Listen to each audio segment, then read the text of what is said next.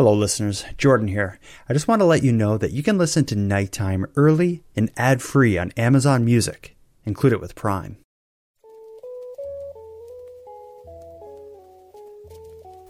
You are listening to Keep Canada Weird, a weekly weird news roundup by the Nighttime Podcast.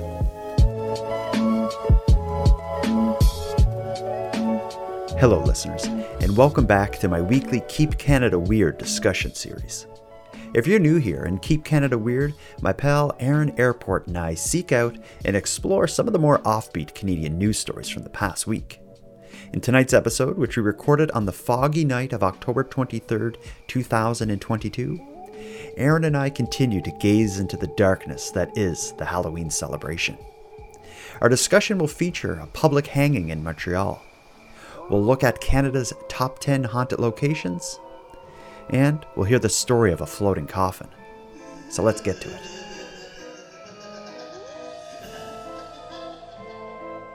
Scarin' Airport. Scarin' Airport. Okay.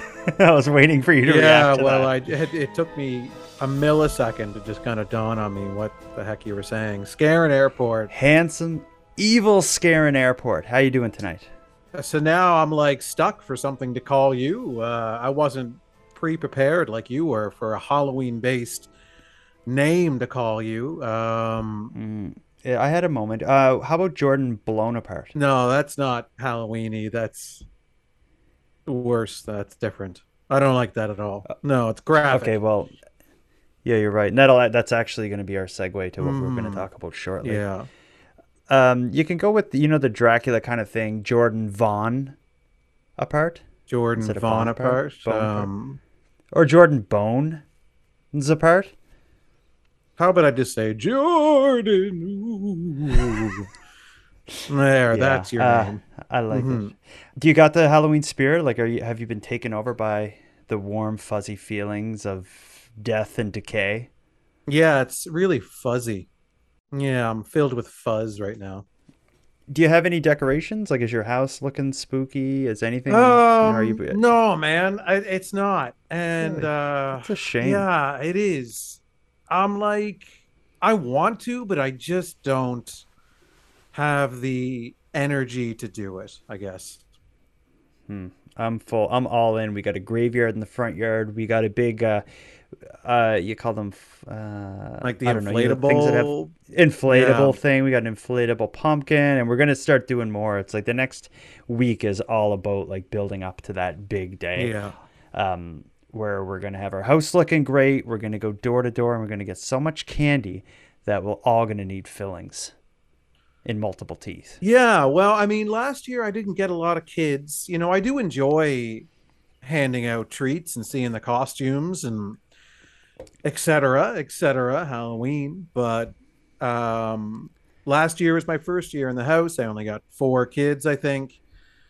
So I'm not expecting a tidal wave of children this year coming to the door. And I don't really see people in the neighborhood decorating as well. So it doesn't really give me the ambition to do it. It sounds like they're giving up down there. That's not cool. Yeah, well, I don't know. Maybe it's you don't want to draw too much attention in my neighborhood. Maybe you're just asking for it by decorating for Halloween. Is it haunted? Is it cursed? The entire neighborhood? Yeah. Sort of, yeah. As a death I guess. Curse. Yeah, in a way.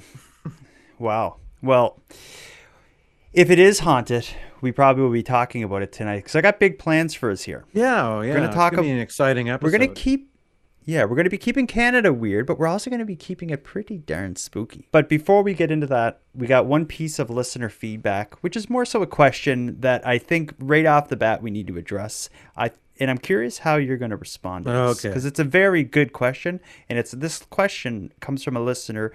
This listener's question is a question that many listeners from around the world have for us. Okay. Here's what Sarah says. Hi there. My name is Sarah. I come to you from south of the border in a wood-paneled 1950s basement in Seattle, Washington. And the question that I have for you is, how can I, as a Seattleite, help keep Canada weird? Because it's the middle of the night. I'm making art in my basement, and I'm just listening to episode after episode of Keep Canada Weird, and I feel deeply invested in Canada being weird. So let us know how we, south of the border, can help in the efforts. Farewell. And not just south of the border, north, south, and east and west of the border. Well.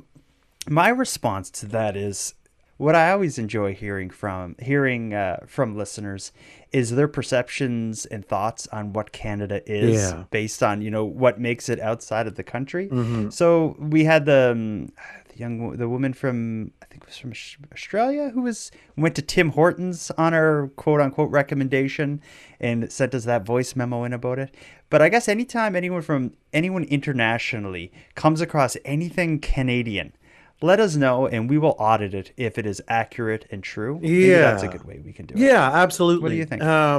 Keeping an eye out for any kind of Canadian weird things that blow across the border. The wind can take some things over there. But the best thing you can do to help, help Keep Canada Weird is to listen to Keep Canada Weird and support the show. So Good that answer. way, the more support that we get internationally, the more weird stories we're going to seek out in Canada. Yeah. Well, good answer, Aaron. Well, let's get to it. As you know, and as we always bring up, we have a mandate to highlight weird, wonderful, and unusual things across Canada. With it being that we're recording this on the 23rd of October, we're fully engulfed in a storm of Halloween frights and chills and thrills. So that's what we're going to be focusing on tonight. But first, I want to take kind of like a zoomed out look at Halloween and where it is today in a post-COVID, post-pandemic world. The last, I think, 2 Halloweens have been stabbed and massacred by COVID. It has made it harder to go door to door, and some people were uncomfortable having trick-or-treaters and such. There were less Halloween parties, so less people getting dressed up and getting drunk with their friends at different places. So I want to kind of take a look at where we are today. The best way to do that is a recent news report all about Halloween spending. Right. So let's listen in on this. For the Richard family, Halloween is having them reach deep into their pockets. Especially this year. Last year we didn't spend as much, but this year we did. The family says everything is more expensive when it comes to bringing their best fright to Halloween night. There's a lot of accessories that go with the costumes too, so all the add-ons you gotta get and then whatnot. we're going to take them to Heritage Park for Halloween's. HelloSave collected data from Statistics Canada and the Retail Council of Canada. It says Canadians will spend about $1.64 billion on Halloween this year, up from last. It equates to about $87 per person.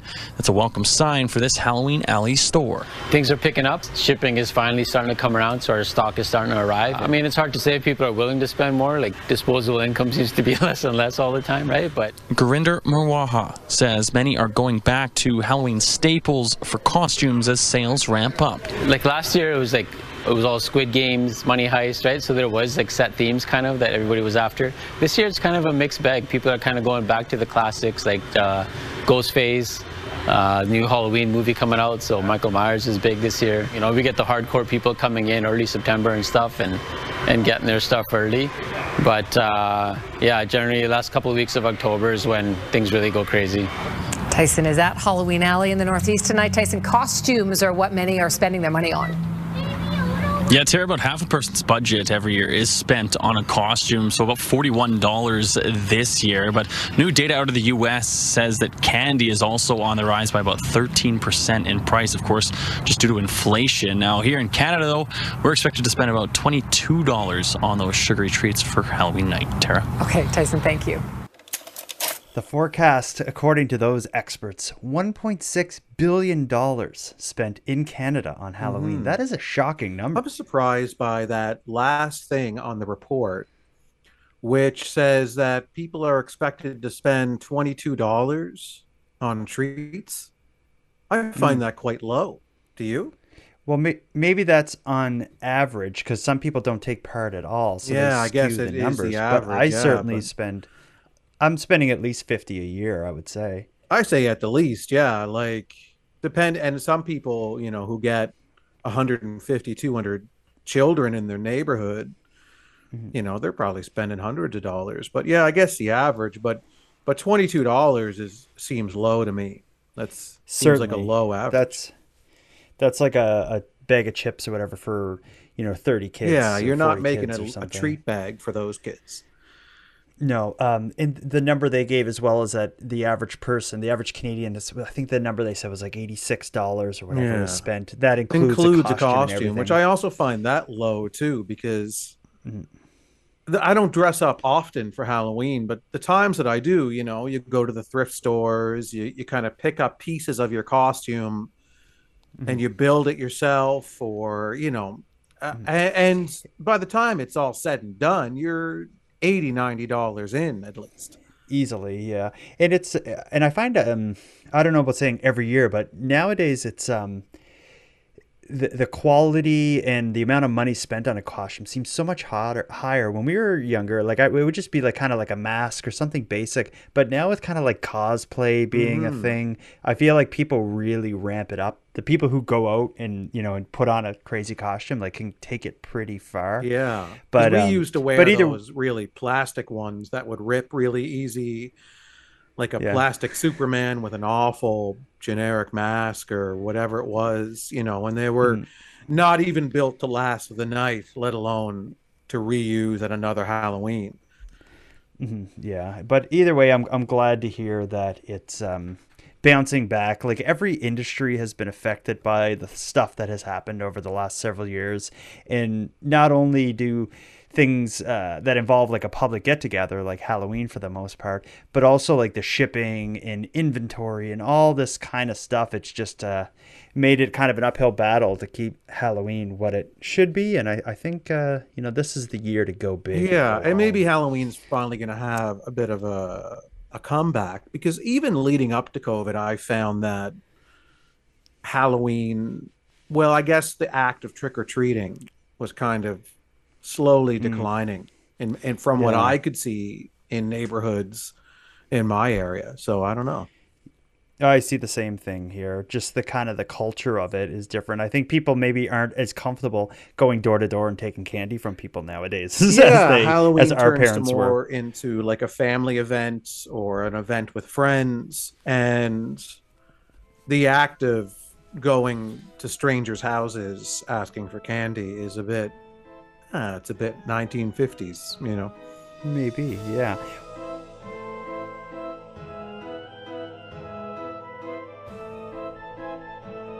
Let this be our segue. Speaking of strangers' houses, speaking of Halloween making a comeback, we talked a little bit about decorations and how much money's being spent.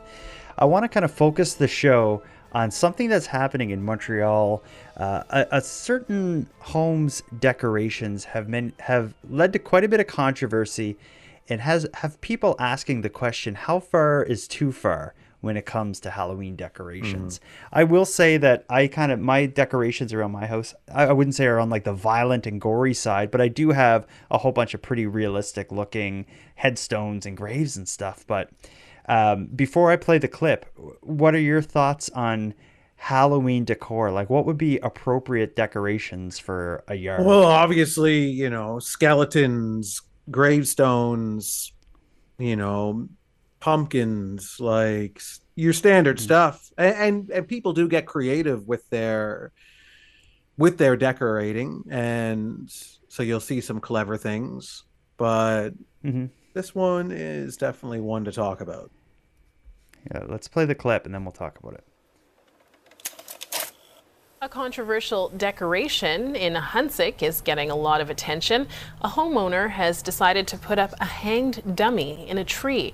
As Billy Shields reports now, reaction is mixed. On a usually quiet street in Hunsik, a somewhat macabre Halloween decoration is getting all the attention. People with the car stop and big love and taking picture and going. It's the first time I see it. I think it looks really cool. It's an effigy hanging from a tree put up by Matthew Farah. Halloween's been dying out lately. It's getting colder, less kids are going out, so we're just trying to bring it back to life, Farah says the reaction from people he's talked to about his decoration has been positive. Other people don't notice. Some people are like, oh my God, I can see it. They'll stop, take pictures, and carry on with their day. Now, Farah says his installation is being done in the spirit of Halloween, but not everyone who lives in the area thinks the effigy is appropriate. It's great that people could do lots of decoration for Halloween, but personally I think it was really bad taste in my opinion. I mean. And some look at Farah's front yard with studied concern. This effigy would absolutely be prone to triggering people's memories of lynchings, that there's a horrible history in the world of lynchings, of suicide, people hanging themselves to death. And people have had personal experiences, or just the historical aspect of either is horribly upsetting for many people. Farah recently added a disclaimer of sorts to the installation, recently putting this sign on the tree after he says police paid him a visit. Not that much. It's fake. It has nothing to do with anything. No suicides. It's just decoration. It's clearly fake. I don't know how you can't tell. And while that may be true for the hanging dummy, the debate it's generating is certainly real. Billy Shields, CTV News. Oh, yeah. I almost wish I had my son down here. I considered having him sit in on this to let me know what he thought about that. But yeah. I almost I had second thoughts being like, I don't really want him seeing that. And then from there, kind of thought about how other people may feel. And yeah, I'm all for Halloween and decorations and keeping it spooky.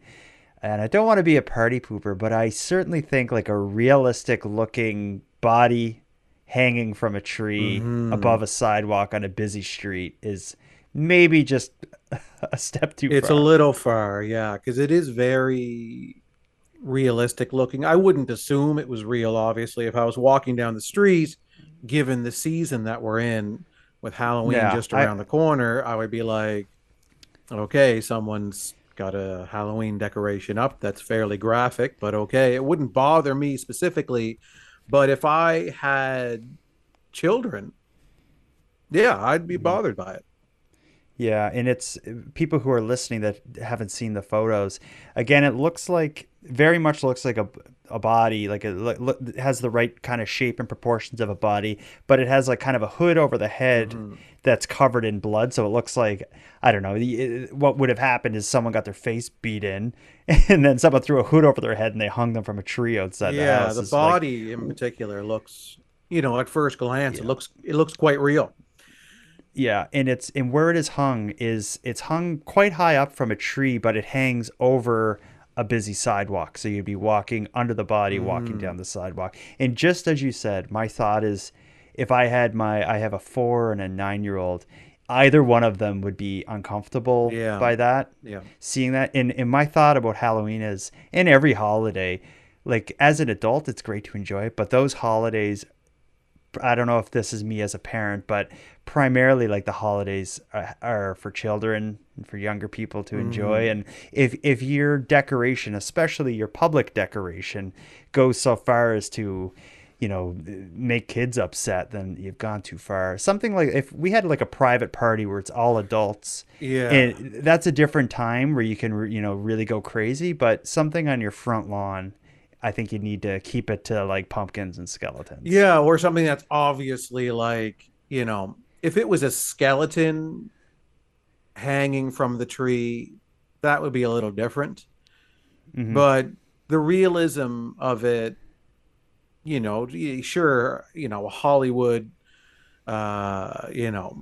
makeup artist didn't put this together, but it's real enough looking that I don't think a young child would really understand what they were seeing, and it would be quite a graphic image for them. And in a public street, you have to, it's your Halloween decoration or whatever, but you have to be cautious of what you're putting out there. Yeah, it's true. And it just like you say, it's your choice, your yard, your decoration, do what you want. But ultimately, I think this guy, if he could, who owns this home, if he could kind of take a step back maybe and look at it from some other people's points of view, maybe he'd be like, I'm going to put that in the backyard instead of the front yard. Because it's not like you can just not unsee it, right? It's not like, well, if you don't like that music, don't listen to it. Or if you find that television show offensive, don't watch it. that, you can get behind that argument a little bit. But this is a public street where people are walking with their families and they have no choice but to see it. Well, I think what you just said you said it's not like music, but I think the analogy you could use here is, let's say if you had music that had the most like adult lyrics, like, every second word was an F-bomb kind of thing, would it be appropriate to have the speakers in your window blasting towards the road as kids were walking by? I just more mean in the sense of, I guess I'll stick to the television show analogy. If there's a television show you find very offensive, you just simply do not watch it. No, nobody is forcing you to watch a television show that's offensive and seeing what you deem to be offensive imagery on that show. But this is a public street with this hanging there for everyone to have no choice but to see. Yeah. In the article, they talked about some people being triggered by the reminder of like lynchings, but they also mentioned suicides. And I do know I'm going back years ago in my life. Somebody that I was close with a long time ago had a family member whose sibling ended their life, died by suicide, and it was a hanging that did it. But I remember this time where a group of us were together. I think we were at a movie. I can't remember what movie it was, but there was a scene in the movie where somebody was hung, and the person whose sibling died by suicide with hanging was very like upset by it. And so when I saw this article, I immediately thought like, oh man, like this is something that if that person had walked under, it would bring back, absolutely, their it darkest would. memories. Absolutely. And we have to be Halloween considerate of that. Isn't about that. Yeah, Halloween is fun. Like there's not a lot of fun about extremely graphic imagery that is very violent looking and disturbing. Like, again, But not to say that there isn't a time and a place for of it. Course, There's certainly of course. A Halloween party that is attended or by like adults. a haunted house nuts. where it's like you're warned beforehand that there's going to be disturbing imagery that you could find offensive on the inside of this haunted mansion or whatever you're going to. If it's 18 years or older and there's a warning about the content, then you're kind of going in on your own accord at that point in time that I could see some things that might be disturbing and I should be aware of that before I make the choice to go inside. But there's no choice with this situation. Well, let's move away from this hanging. And instead, I want to talk to you about ghosts, hauntings, possessions, things that are only suitable to talk about this month, I would say. First, let me tell you, I'm going to ask you your opinions on ghosts and spirits and all this stuff, but I want to let you know that a recent Ipsos poll conducted between May 18th and 20th of 2021 looked at Canada's thoughts and beliefs on the paranormal.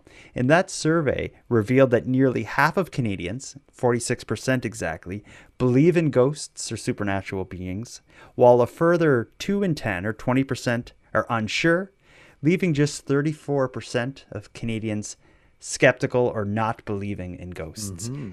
Does it surprise you that basically half of Canada believes in ghosts, the paranormal, the supernatural? It doesn't surprise me, to be honest. And especially when the article breaks it down by the age categories, like the generations. Yeah. Gen X, millennials, whatever else you want to call it.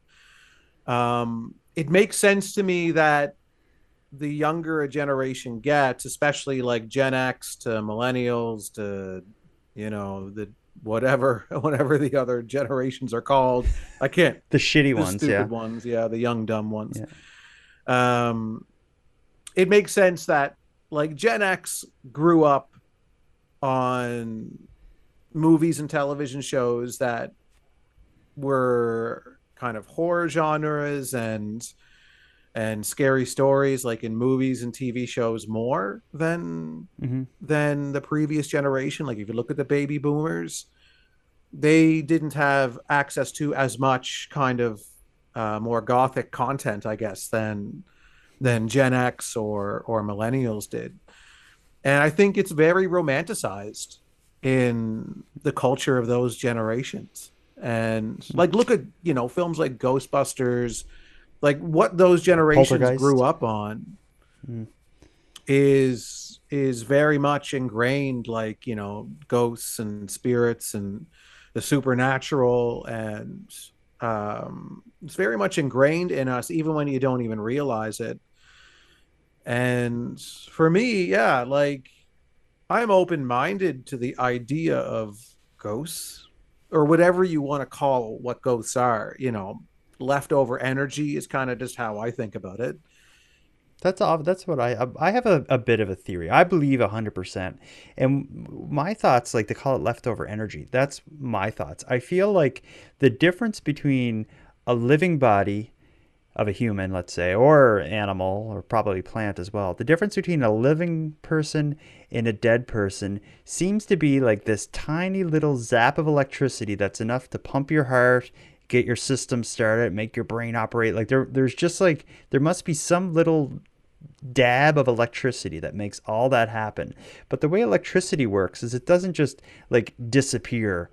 So when you die, the electricity is not in your body making things pump around or whatever, making things work. That electricity leaves your body and goes somewhere else. And maybe it just becomes static in the air that makes someone else's hair stand up, or you get stuck to a balloon and someone rubs a balloon on their hair and then you're haunting their hair, that sort of thing. But I think there's something to do with like what happens to the electricity that's in your body when you die. Yeah. And I think if there's ghosts, like, which I think there is, I think it has something to do with that. Right. It's energy is just redispersed, from one vessel to somewhere else, and then makes its way to wherever it lands. And I think you have this residual energy that can create what we see as ghost sightings.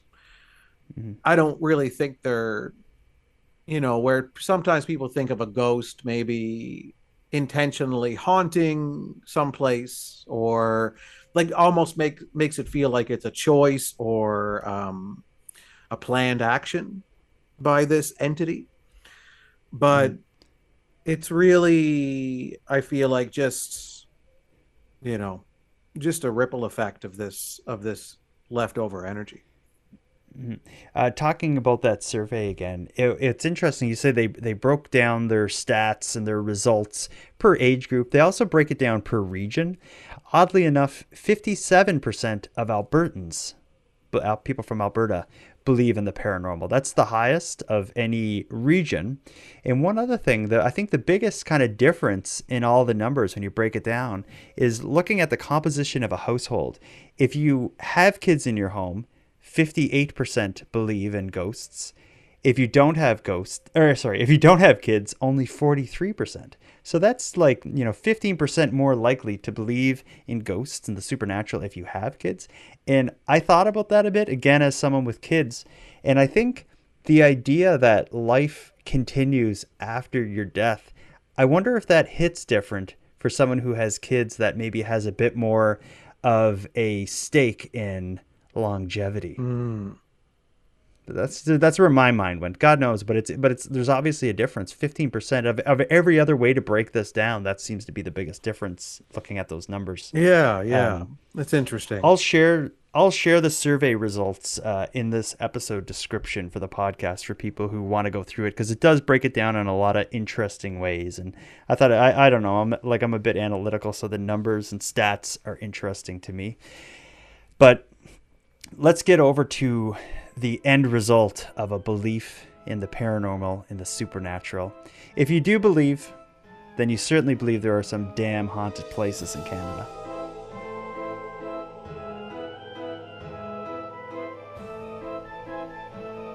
Have you ever been into a haunted house? Well, not a house that I had any kind of proof was haunted, I guess, to put it that way. I've been in staged haunted houses. Okay, like a theme, like a park. But I was never in a house where I felt something is off about this house. It feels like there are spirits here, or whatever you want to call them. I've never felt that way about anywhere. I've always felt like more so I feel an uncomfortable presence when I'm in the woods versus when I'm in a house. Like there's been several times where I've been alone walking through the woods at night. And I've got the feeling like, I'm not alone. I don't know if it's a coyote or a group of zombies or what the heck it is, but that's where I really get a weird sense. It's zombie coyotes that you're worried about there. Yeah. But any like old building, especially if it's empty, actually an eerie, this isn't a haunting, but I had a job once where I was kind of the last person in an office when the office closed at the end of the night. And I had a job where I was like was the last person who was in the office at the end of the night. And when when everybody was out of the office, it was just this big empty space of a bunch of humming computers. And it was the eeriest thing because I could hear voices. And every night when I'd shut down the office, I was thinking like there has to be someone in here. Is it cleaners? Because I'm hearing people talking. But it was just kind of like within the white noise of the ventilation and the computers whirring and buzzing, I could just hear like human voices. And I've often thought like, what the heck is up with that? Right. But I don't think the place is haunted. I think it was just awful. Yeah, you just hated working there. Well, let's get into it. What I have here is a list of the top 10 most haunted places in Canada. And this list comes to us from Reader's Digest, the preeminent experts on haunted things. Yeah. Whenever I'm looking for a scare, I pick up the Reader's Digest. I read a recipe that's just too complicated and I don't have the ingredients for, and they do the order. They start with number one. You should never have a list that starts with number one. It's very anticlimactic. It starts at the top and goes, keep reading. It's going to get, more boring. So for number 10, we're talking about the Maritime Museum of British Columbia. It's in Victoria. Here's what it says. The dearly departed seem to have a fondness for the city's cheekily known as the place. What? The dearly departed seem to have a fondness for the city cheekily known as the place for the newlywed and the nearly dead. Located in Victoria's well-known Bastion Square is the Maritime Museum of British Columbia, which was once the site of the city's jail and gallows. Some say that if you look through the windows at the museum's entrance, a shadowy, slender, Van Dyke bearded figure can be seen gliding down the main staircase. The mysterious apparition is thought to be the ghost of Sir Matthew Bailey Begbie, Victoria's infamous hanging judge. Doesn't do it for me. I think it seems to me that every museum has like a vested interest in being haunted. Yeah, so they can show up on these lists. It reminds me very much of the Savoy Theatre in Glace Bay. I've worked there for years. And it's like that was always said to be haunted, this old, Victorian theater or whatever. Like, said by the theater's PR department. Yeah. Well, there was a photo one time of the empty theater, and all the empty seats in the stage. And there was this kind of shadowy figure that appeared midway in the seats. And it had a very slight resemblance to like a person standing there, right? But it's just, I'm sure any photographer will tell you how that can happen in a photo, a number of different ways. But people ran with that and always said that the theater was haunted. And, I've been there alone at times, late at night, many, many times. And it's not haunted, Yeah, I think like the photo alone wouldn't do it for me. There needs to be kind of like a justification and a backstory. Like maybe if the theater had originally been designed and used for like a funeral home with a crematorium, or there's a graveyard. Like I'd like to hear kind of that. Yeah. If it's just we have this photo. Yeah, we got this photo, and people have stories where they've heard things or whatever. It's a very old building. You're going to hear lots of different things. So, well, let me move on to number 9. of Canada's most haunted places. This one is on the East Coast. We're talking about the West Point Lighthouse in O'Leary, PEI. The sight of a lighthouse bathed in pitch darkness conjures up all sorts of frightful possibilities. But rumors have long swirled that the first keeper of the lighthouse, Willie, haunts the West Point Lighthouse Inn, one of Canada's quirkiest hotels located next door. Talk about a turn-down service you never want to get. I think any lighthouse, being on the water, generally they're really old, isolated. The fog rolls in. If there's thunder, I just picture them being kind of like facing nature. So I could see a lighthouse as being a place that would be evocative of the beyond. But again, this seems to be a story where the hotel next door is like, yeah, and that ghost comes over here. Yeah, and he gets the the happy hour special that we're offering tonight. Let's go to number 8. We're going to Quebec City for a place called the Plains of Abraham. In 1759, British forces under Major General James Wolfe staged a 3-month siege of Quebec City, culminating in the Battle of the Plains of Abraham. Being the location of one of the most famous battles in Canadian history, it's no wonder that it's one of the most haunted places in Canada. With numerous sightings of ghostly soldiers appearing throughout the fields and tunnels, both Wolfe and French Major General Louis-Joseph de Montcalm died in the battle, and we can't help but wonder whether their spirits are still battling it out to this day. Now that got a bit of that does it. That kind of checks your boxes. Yeah, because there's a reason. The battlefield type, dead fallen soldiers. An untimely death of tons of people in a dramatic, traumatic way. So, going back to what I said about like the difference between life and death, there's just like, 1 volt of electricity or whatever. The people who died in this kind of battle en masse, untimely, like I just feel like their energy or their electricity that's keeping them alive, it's like at its peak, it's going wild, they're fighting for their lives, and then boom, it dissipates into the sky or whatever. This would be a situation for me that it would stick around. Yeah. Or that the it could recipe stick is around. there for what you're looking for a haunted area. Also, the site it's still now just fields where these battles were, so it's relatively unchanged. So as you walk through those fields, if you know about this battle and what happened, I think it would also be easy for, theater of the imagination to bring you into it as well and allow those spirits to communicate with you. Yeah, and I think if you can convince yourself that a place is haunted. I'm sure your mind can always bring you there if you want to go there. Oh, certainly. And I think that's why the history is so important. Yeah, it's easily gives you the context. You can easily convince yourself that an area is haunted if you know historically a lot of people died there. Mm-hmm. And you're walking right where they laid. Yeah, and yes. So the next one is the first on the list that I've actually been to. Oh. Number 7 is the Hockey Hall of Fame in downtown Toronto, Ontario. Prior to serving as Canada's hockey shrine, this building was once a branch of the Bank of Montreal. Legend has it that a lonely bank teller named Dorothy took her own life after her romantic advances were rejected by the bank's manager. Dorothy's ghost is now believed to occupy the Hall of Fame, with some visitors reporting they heard inexplicable sounds of a woman crying throughout the building. So let's see. I'm sure that's the current bank manager crying that they're hearing with the way the economy is going. Yeah, that could be.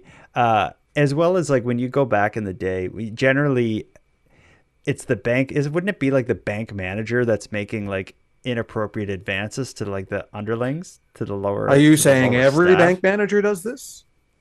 No, but I'm saying if you take 100 relationships that happened in banks 100 years ago or 80 years ago, whenever the Hockey Hall of Fame was at Bank of Montreal, I would guarantee you that a significant percentage of that is someone higher on the ladder making advances to someone on the lower on the ladder, especially if you're talking about a female receptionist. I feel like... absolutely. That would be probably quite commonplace. Yeah, so I do not believe that story. I would, before I believe that Dorothy, the teller who took her own life because the bank manager turned her down, I'd like to see, an obituary, some information on who she is, maybe some contemporary reports of what was happening. But I think that may be hard. But I don't believe that story. I connect this back to what we've been talking about. Like, everything wants to be haunted. Everything does. Even the Hall of Fame. And the Hall of Fame has no need to make up a haunting story, though. Because they're the Hockey Hall of Fame. That's, everybody goes there for that reason. Nobody's going to be like, I want to go see the Hockey Hall of Fame, but is it haunted? Because if it's not, I'm not going to bother. Well, what would attendance at the Hockey Hall of Fame be like in October? Like, do they maybe need a little October bump? No, I think a hockey fan doesn't care what time of year it is to enjoy the Hockey Hall of Fame. Yeah, you're right. Number 6th most haunted place in Canada.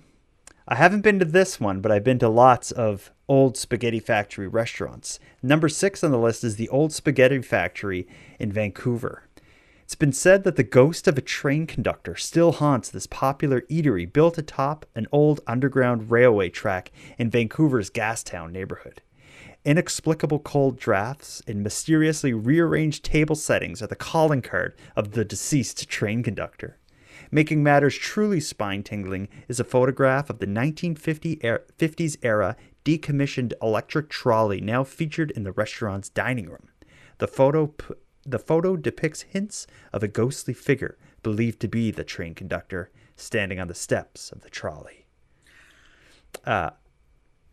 Yeah, I don't know. I mean, are there pictures of this ghostly train conductor? Like, or is it just like, oh yeah, I saw him?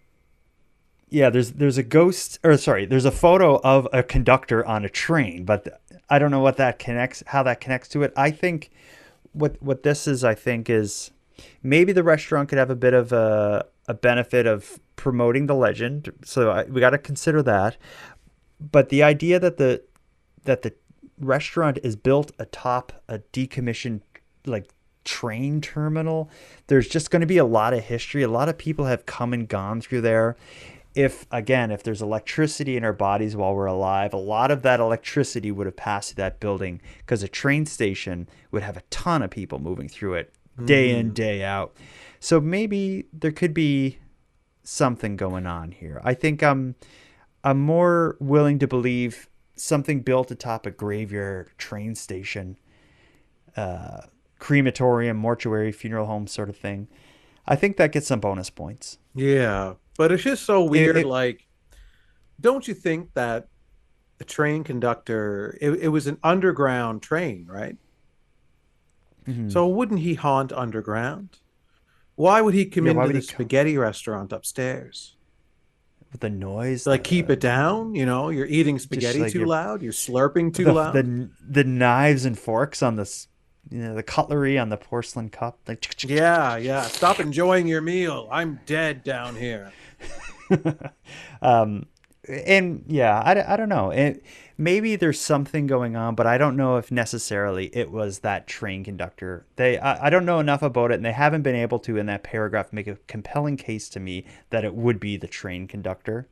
But that said, so far, if I could pick a couple places that I'd go to, that'd be one I'd be interested in. Well, the reason it would be nice to see is because I'd like to have some spaghetti. And then if a ghost shows up, factory. Yeah, cool. So be it. I saw the ghost too, but the spaghetti was great. Let's go to Ottawa. Number 5 on our list is the Fairmount Chateau Laurier in Ottawa. Business tycoon Charles Melville Hayes commissioned the Fairmount Chateau Laurier, but died tragically aboard the Titanic just days before the hotel's grand opening in 1912. Hayes' spirit has since been rumored to be seen roaming throughout the property. Had we invested our time and money into crafting the lavish chateau only to die mere days before its completion, we'd likely be inclined to return as well. I disagree. No, you would be. It wasn't like he was haunting a hotel that has been in his family for generations, or that he built when he was 20 and has run the place into his 60s or 70s or something. Like, this is just like, yeah, I just built a hotel and then Or I'm building a hotel, but then I a died. lot of his attention, a lot of his attention and brain power would have been on like making this hotel work. But then at the same time, he also would have been thinking a lot about his trip on the Titanic and the drowning. So why would he maybe would be busy haunting, the bottom of the ocean where the Titanic yeah, well, maybe sits. the bottom of the ocean, especially where the Titanic is a very busy spot for ghosts. Water he's like, I need ghosts, to get water-based ghosts. But like, yeah, so like, are fishes ghosts too? And like, is that, like, are there ghost turtles or ghost kelp, ghost seaweed? You don't often hear of plant-based ghosts, do you? No, you don't. That's like an untapped resource for the supernatural investigators. I would believe it, after Hurricane Fiona just ran through the Maritimes. I would believe that there would be ghost trees all over these parts now. Let's go to number 4 of 10, the second on the list that I've been to.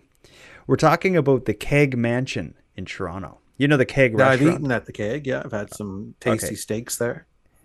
The Keg is great, but in Toronto, there's one they call the Keg Mansion, and I'm going to read you the article. Today, it's one of many locations of the Keg Steakhouse franchise, but the legendary Keg Mansion on Jarvis Street in Toronto was once the private residence of industrialist Hart Macy and his family. As legend has it, in 1915, after the death of Macy's beloved only daughter Lillian, one of the maids was so stricken by grief that she hung herself. Another version of the story involves the maid killing herself for fears her rumored affair with a Macy man would be revealed. Either way, the ghost image of a maid hanging by her neck has been seen by more than one Keg visitor over the years. Yeah. When you go to that building, like to go in at the Keg Mansion to like get a meal, it's very creepy. It's a super old house, like all wood paneling and stuff inside. It looks like an old castle. It's a very eerie place. If you go in there and someone said, someone died here 80 years ago, you'd immediately be like, I got the heebie-jeebies. Yeah. Because it just got that vibe. I'm not surprised at all. It's haunted. I didn't know there was rumors it was haunted when I went there, and I remember I was there 10, 15 years ago, and I remember feeling kind of weirded out in there. But if this place is truly haunted and it's a restaurant, like, people would eventually stop going there. Like, if they were legit seeing, what they describe in the article as a hanged woman. Yeah. You wouldn't. Yeah, the place wouldn't survive reviews. As a functioning restaurant, because nobody's going to want to eat there if they see a ghost hanging in the corner, like a real ghost. Like, it's not, It is pretty freaky. Well, we have a haunted restaurant in Halifax that should be on this list. The Five Fishermen is a popular seafood restaurant downtown Halifax, long said to be haunted. I've heard 1,000 stories of things that happen in there from staff and guests and everything else. But but it has a great reason to be haunted. Is before it was the Five Fishermen restaurant, it was a funeral home that would have served the dead from the Halifax explosion as well as from the sinking of the Titanic. So a hell of a lot of dead bodies went through. But the thing is the bodies are already dead when they're going to the funeral home. So don't you think the energy, depending on how fast they got the bodies to the funeral home, but don't you think the energy would lay where the body died or was killed? Maybe, or maybe it's just slowly kind of like almost like out. Static. Like well, it's just almost ectoplasm? like static that's like kind of clinging to the body and it's slowly dissipating into the air or whatever. But I don't know. I think the Five Fishermen in Halifax is haunted, regardless. The Keg Mansion, maybe. Right. Let's go to number 3. The photo of this one very much is the typical haunted house. We're talking about the Fairmont Banff Springs Hotel in Banff, Alberta. Though the Bates Motel in Alfred Hitchcock's Psycho or the Overlook Hotel in Stanley Kubrick's The Shining thought that the Bates Motel in Alfred Hitchcock's Psycho or the Overlook Hotel in Stanley Kubrick's The Shining were scary, well, Fairmont Banff Springs Hotel is easily one of Canada's greatest hotels, but it's also rumored to be one of the most haunted places in our entire country. Built in 1888 by the Canadian Pacific Railway, this hotel is the site of numerous terrifying ghost sightings, including a bride who allegedly died falling down the hotel's marble staircase, and a retired head bellman named Sam Macaulay who continues to haunt the hotel dressed in full uniform. This is a hotel that it looks like it's at the bottom of a mountain in the middle of the woods. It's giant and creepy. I'd say, without even knowing backstories, I'd look at it and be like, that building has a story. If that's true about the woman falling down the stairs while putting on a wedding there, yeah, I don't know. Yeah, I don't know either. That's a gruesome way to go too.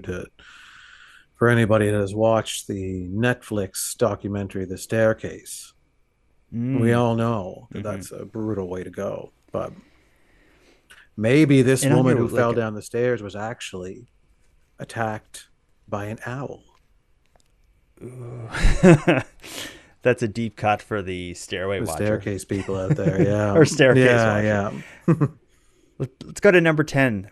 This is, I think, the second in Victoria. This is Craig the Rock Castle in Victoria. Built in 1890s for coal miner Robert Dunsmuir and his family, this Victorian-era mansion has since become one of the most haunted places in Canada. Rumors of a piano that plays by itself and sightings of a ghostly woman in white have frequently been reported. Many attribute the castle's supernatural proclivity to Dunsmuir's ultimate demise just a year before the building was completed. So this is another one where someone dies right before the building is complete. Yeah, I just can't understand the motivation of them wanting to haunt that place. You think they'd want its continued I think they have success? other things in their life other than what they were working on just in that moment.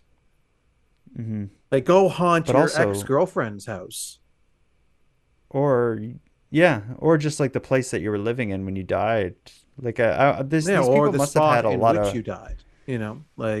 Walking down the street, hit by a car. This crosswalk is haunted by a train conductor who was off duty walking here. According to Reader's Digest, the number one most haunted place in Canada is the Tranquil Sanatorium in Kamloops, BC. The word sanatorium is haunted. Here's what it says. The foreboding ruins of the sprawling Tranquil Sanatorium just outside Kamloops are straight out of a nightmare.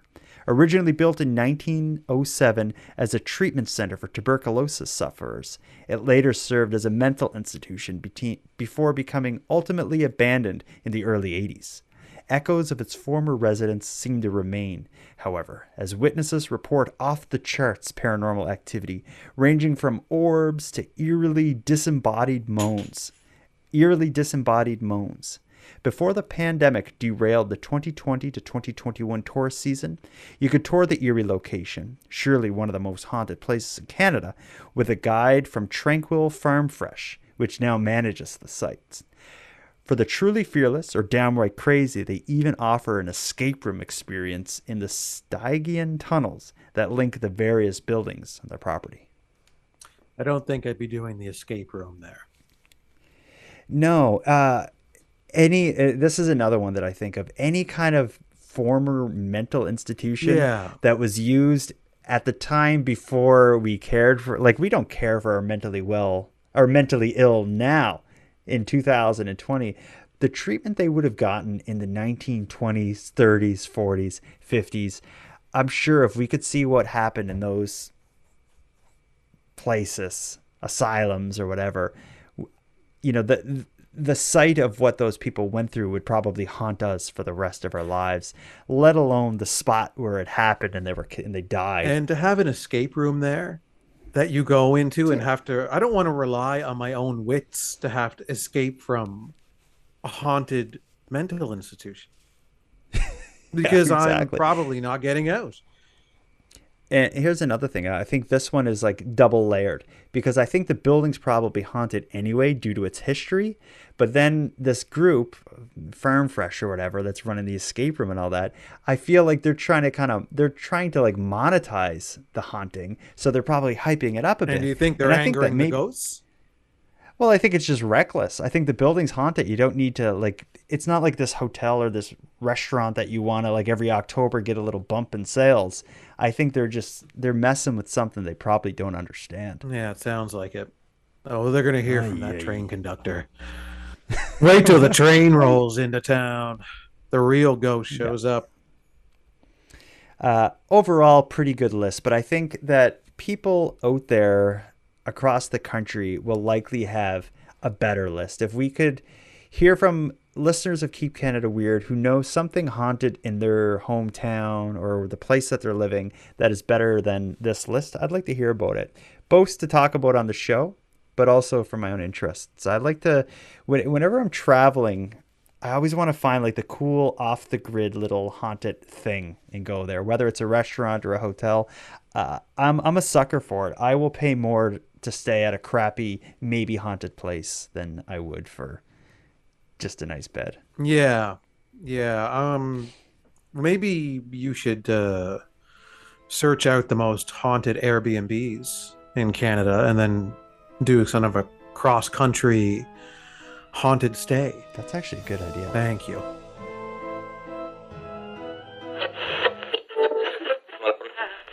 Hello, listeners. Sorry to pull you to the episode like this, but I want to tell you about something coming to the premium feed.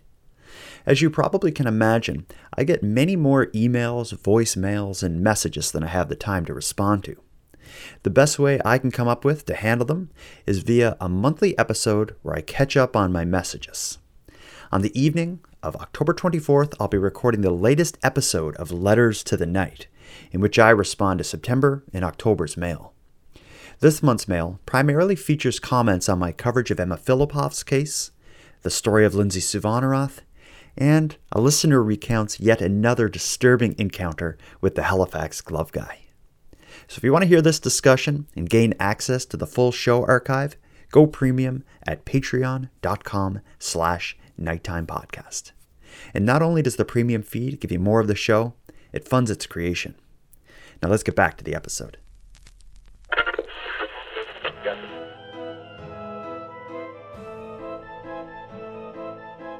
Let's move on to the final act of the Keep Canada Weird Halloween special. I love a good ghost story. We've just kind of heard a bunch of mini ones, but none of them were like a full, complete story. Often on the show, I've called upon Steve Vernon, who's like a local writer, to tell me some ghost stories because he does an amazing job. And my prior Halloween specials will showcase some of his amazing work. But what I wanted to do this year is I've been thinking about this lately. I can't remember even what era this would have been. I'm thinking the 90s, maybe the late 80s. There was I think it was maybe monthly or maybe weekly kind of segment on the evening news, which they called Maritime Mysteries, and it was hosted by Bill Jessam. Bill Jessam, he almost did like, I don't know, maybe like the Poor Man's Unsolved Mysteries sketch or something, where he'd be walking with weird dramatic lighting, and he would just tell the story of like a haunted place, and maybe they'd interview a person or two that was involved in, living there or something. Do you remember the Maritime Mysteries segments? Yeah. I remember seeing them on. I didn't really wait for it to come on, but, the news would often be on the TV in the kitchen growing up, as my dad is maybe, preparing supper or whatever. And so I would always just kind of see it. And it was always interesting, I guess. I don't particularly remember any exact episode, but Man, I remember a bunch of them. I used to, when it would come on, I loved it. I had a bunch of them recorded. I think my dad recorded them for me, and I would watch them just because it was, again, like Unsolved Mysteries, like this haunted place or whatever, but it was local. It was often Nova Scotia, PEI, Newfoundland. But I wanted to listen to one. I picked one, and I remember this one from back in the day. And it's the story that I know it as The Floating Coffin is the story. This is a haunting or like a ghost story from Prince Edward Island. Mm-hmm. So let's listen in on Bill Jessum's telling. Man, this guy's a great storyteller. He is. Rest in peace, Bill Jessum. He's passed. Is he going to haunt us?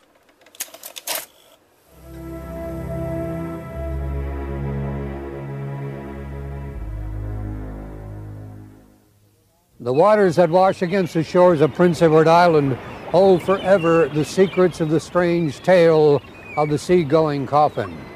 If that is so, then let the journey begin to a place known as Fortune Harbor.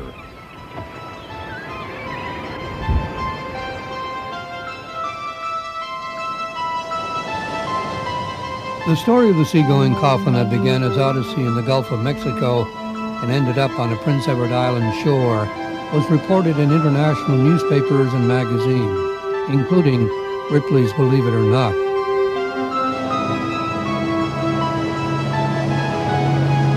The central figure in this maritime mystery was an actor of the 1890s. He was tall, handsome, and magnetic.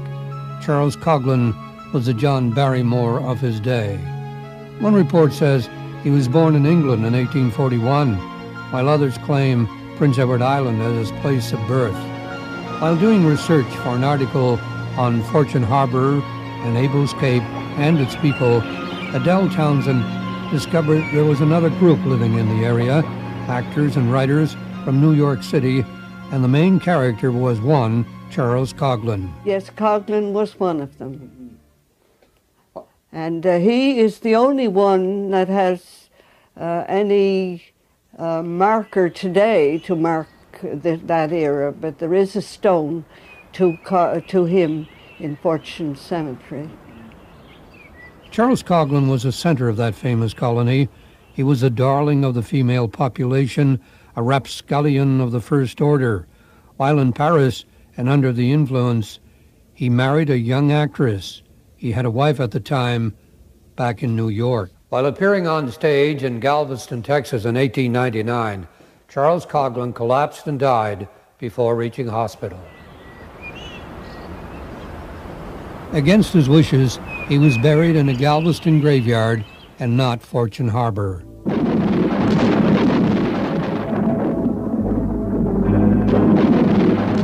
The following year, a violent hurricane swept in from the Gulf and claimed over 6,000 lives. The flood that followed washed most of the graves into the Gulf Stream, including Coghlan's coffin.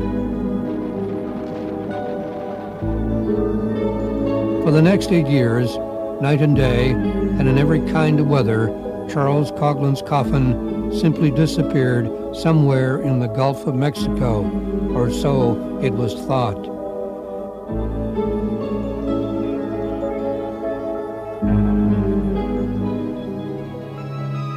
Believe it or not, the coffin bearing the body of Charles Coghlan drifted eastward in the currents of the Gulf Stream, up to Florida, Massachusetts, and Maine coasts, and into the waters of the Northumberland Strait.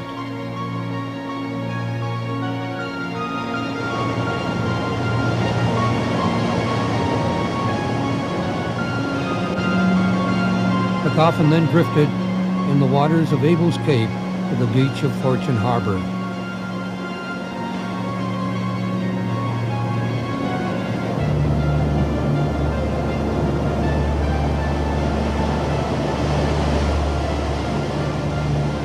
Two fishermen who came upon the coffin were somewhat hesitant.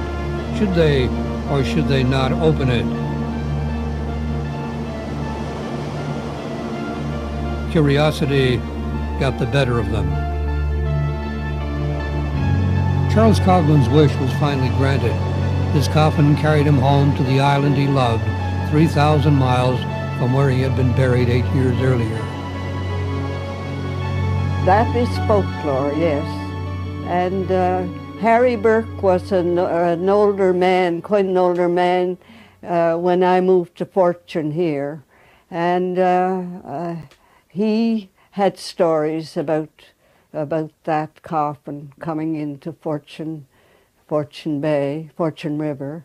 It seems a bit hard to believe, but there were lots of stories of that type at that time.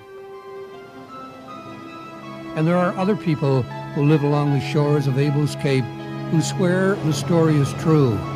Adele's husband, Cliff, who grew up on the Coghlan tale, says it's an attraction and one of the best maritime mysteries. Oh, it is. It's an intriguing story, yeah. That's why you're here, I guess.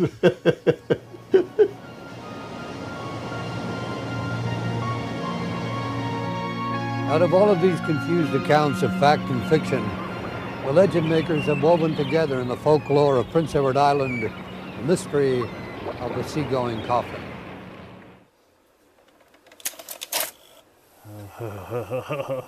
That give you chills?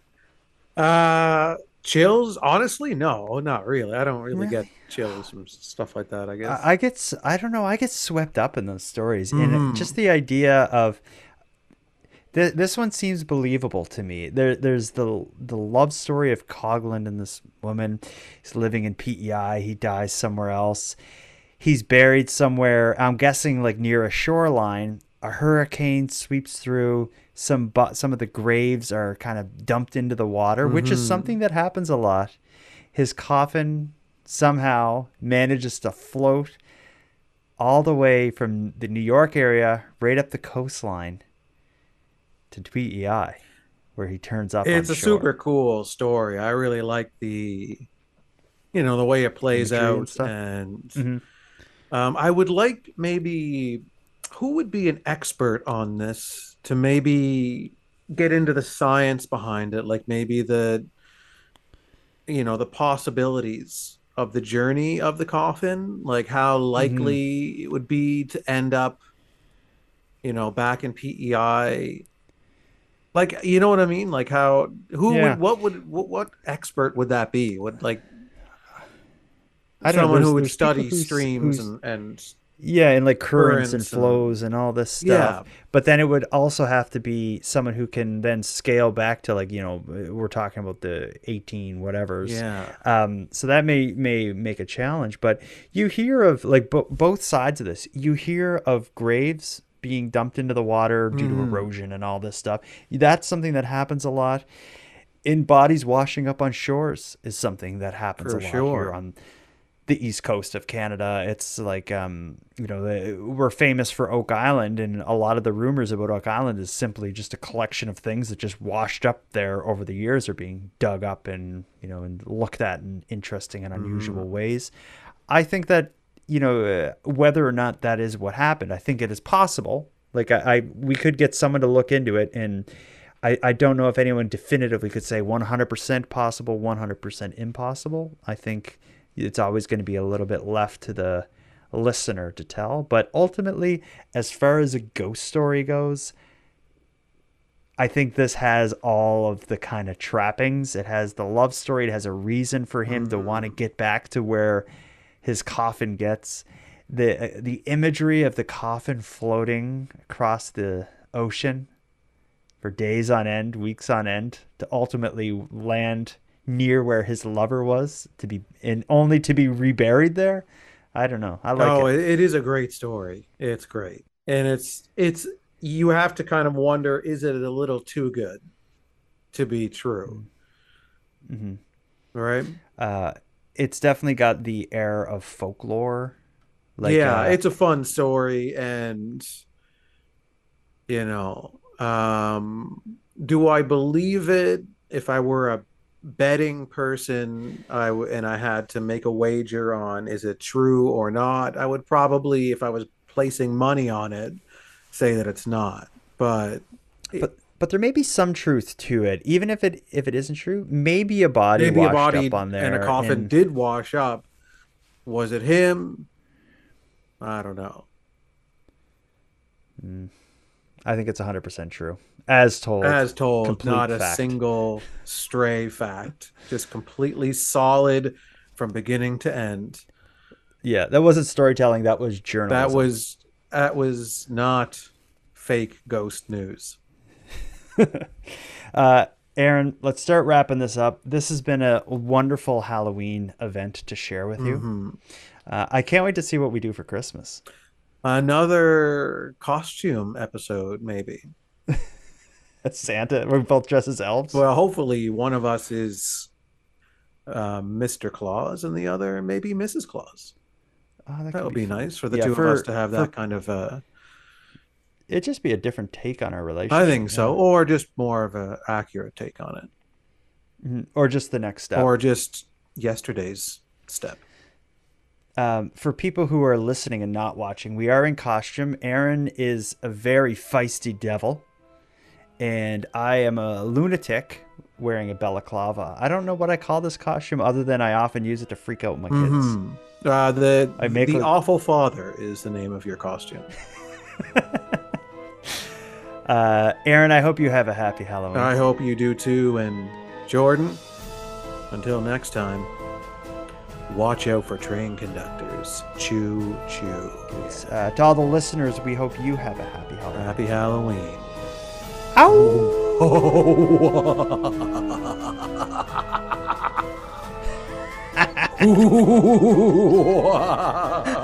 Scary laugh.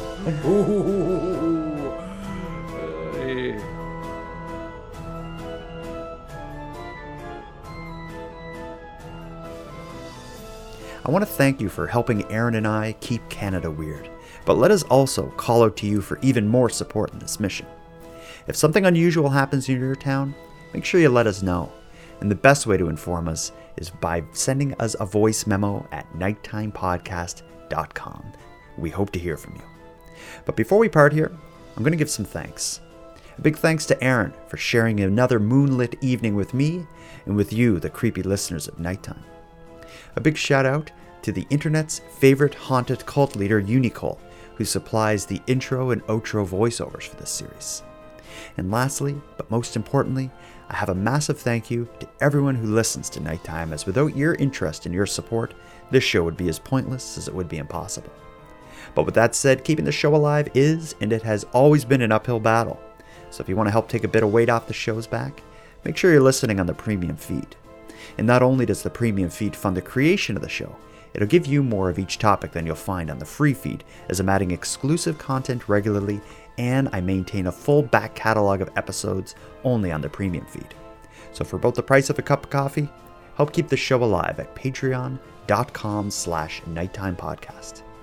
And with that said, let me thank the newest subscribers, Danielle, Christine, the Jedi Master Kara, and Heather J. Thank you for your generous support.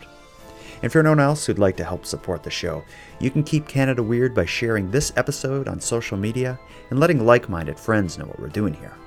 If you have any story ideas, want to give feedback on the show, or simply want to send us a voice memo, you can do all that and more at my website, nighttimepodcast.com. We hope to hear from you. But until then, take care of each other, hug your loved ones tight, and have a happy Halloween. The Nighttime Podcast is written, hosted, and produced by Jordan Bonaparte. Copyright Jordan Bonaparte. Bud, are you excited for Halloween? Yeah. What are you gonna do? What you gonna dress as? Harry Potter. Yeah? And are you gonna do magic? Yes. Do you got the dorky little glasses? And do you got the ridiculous cape?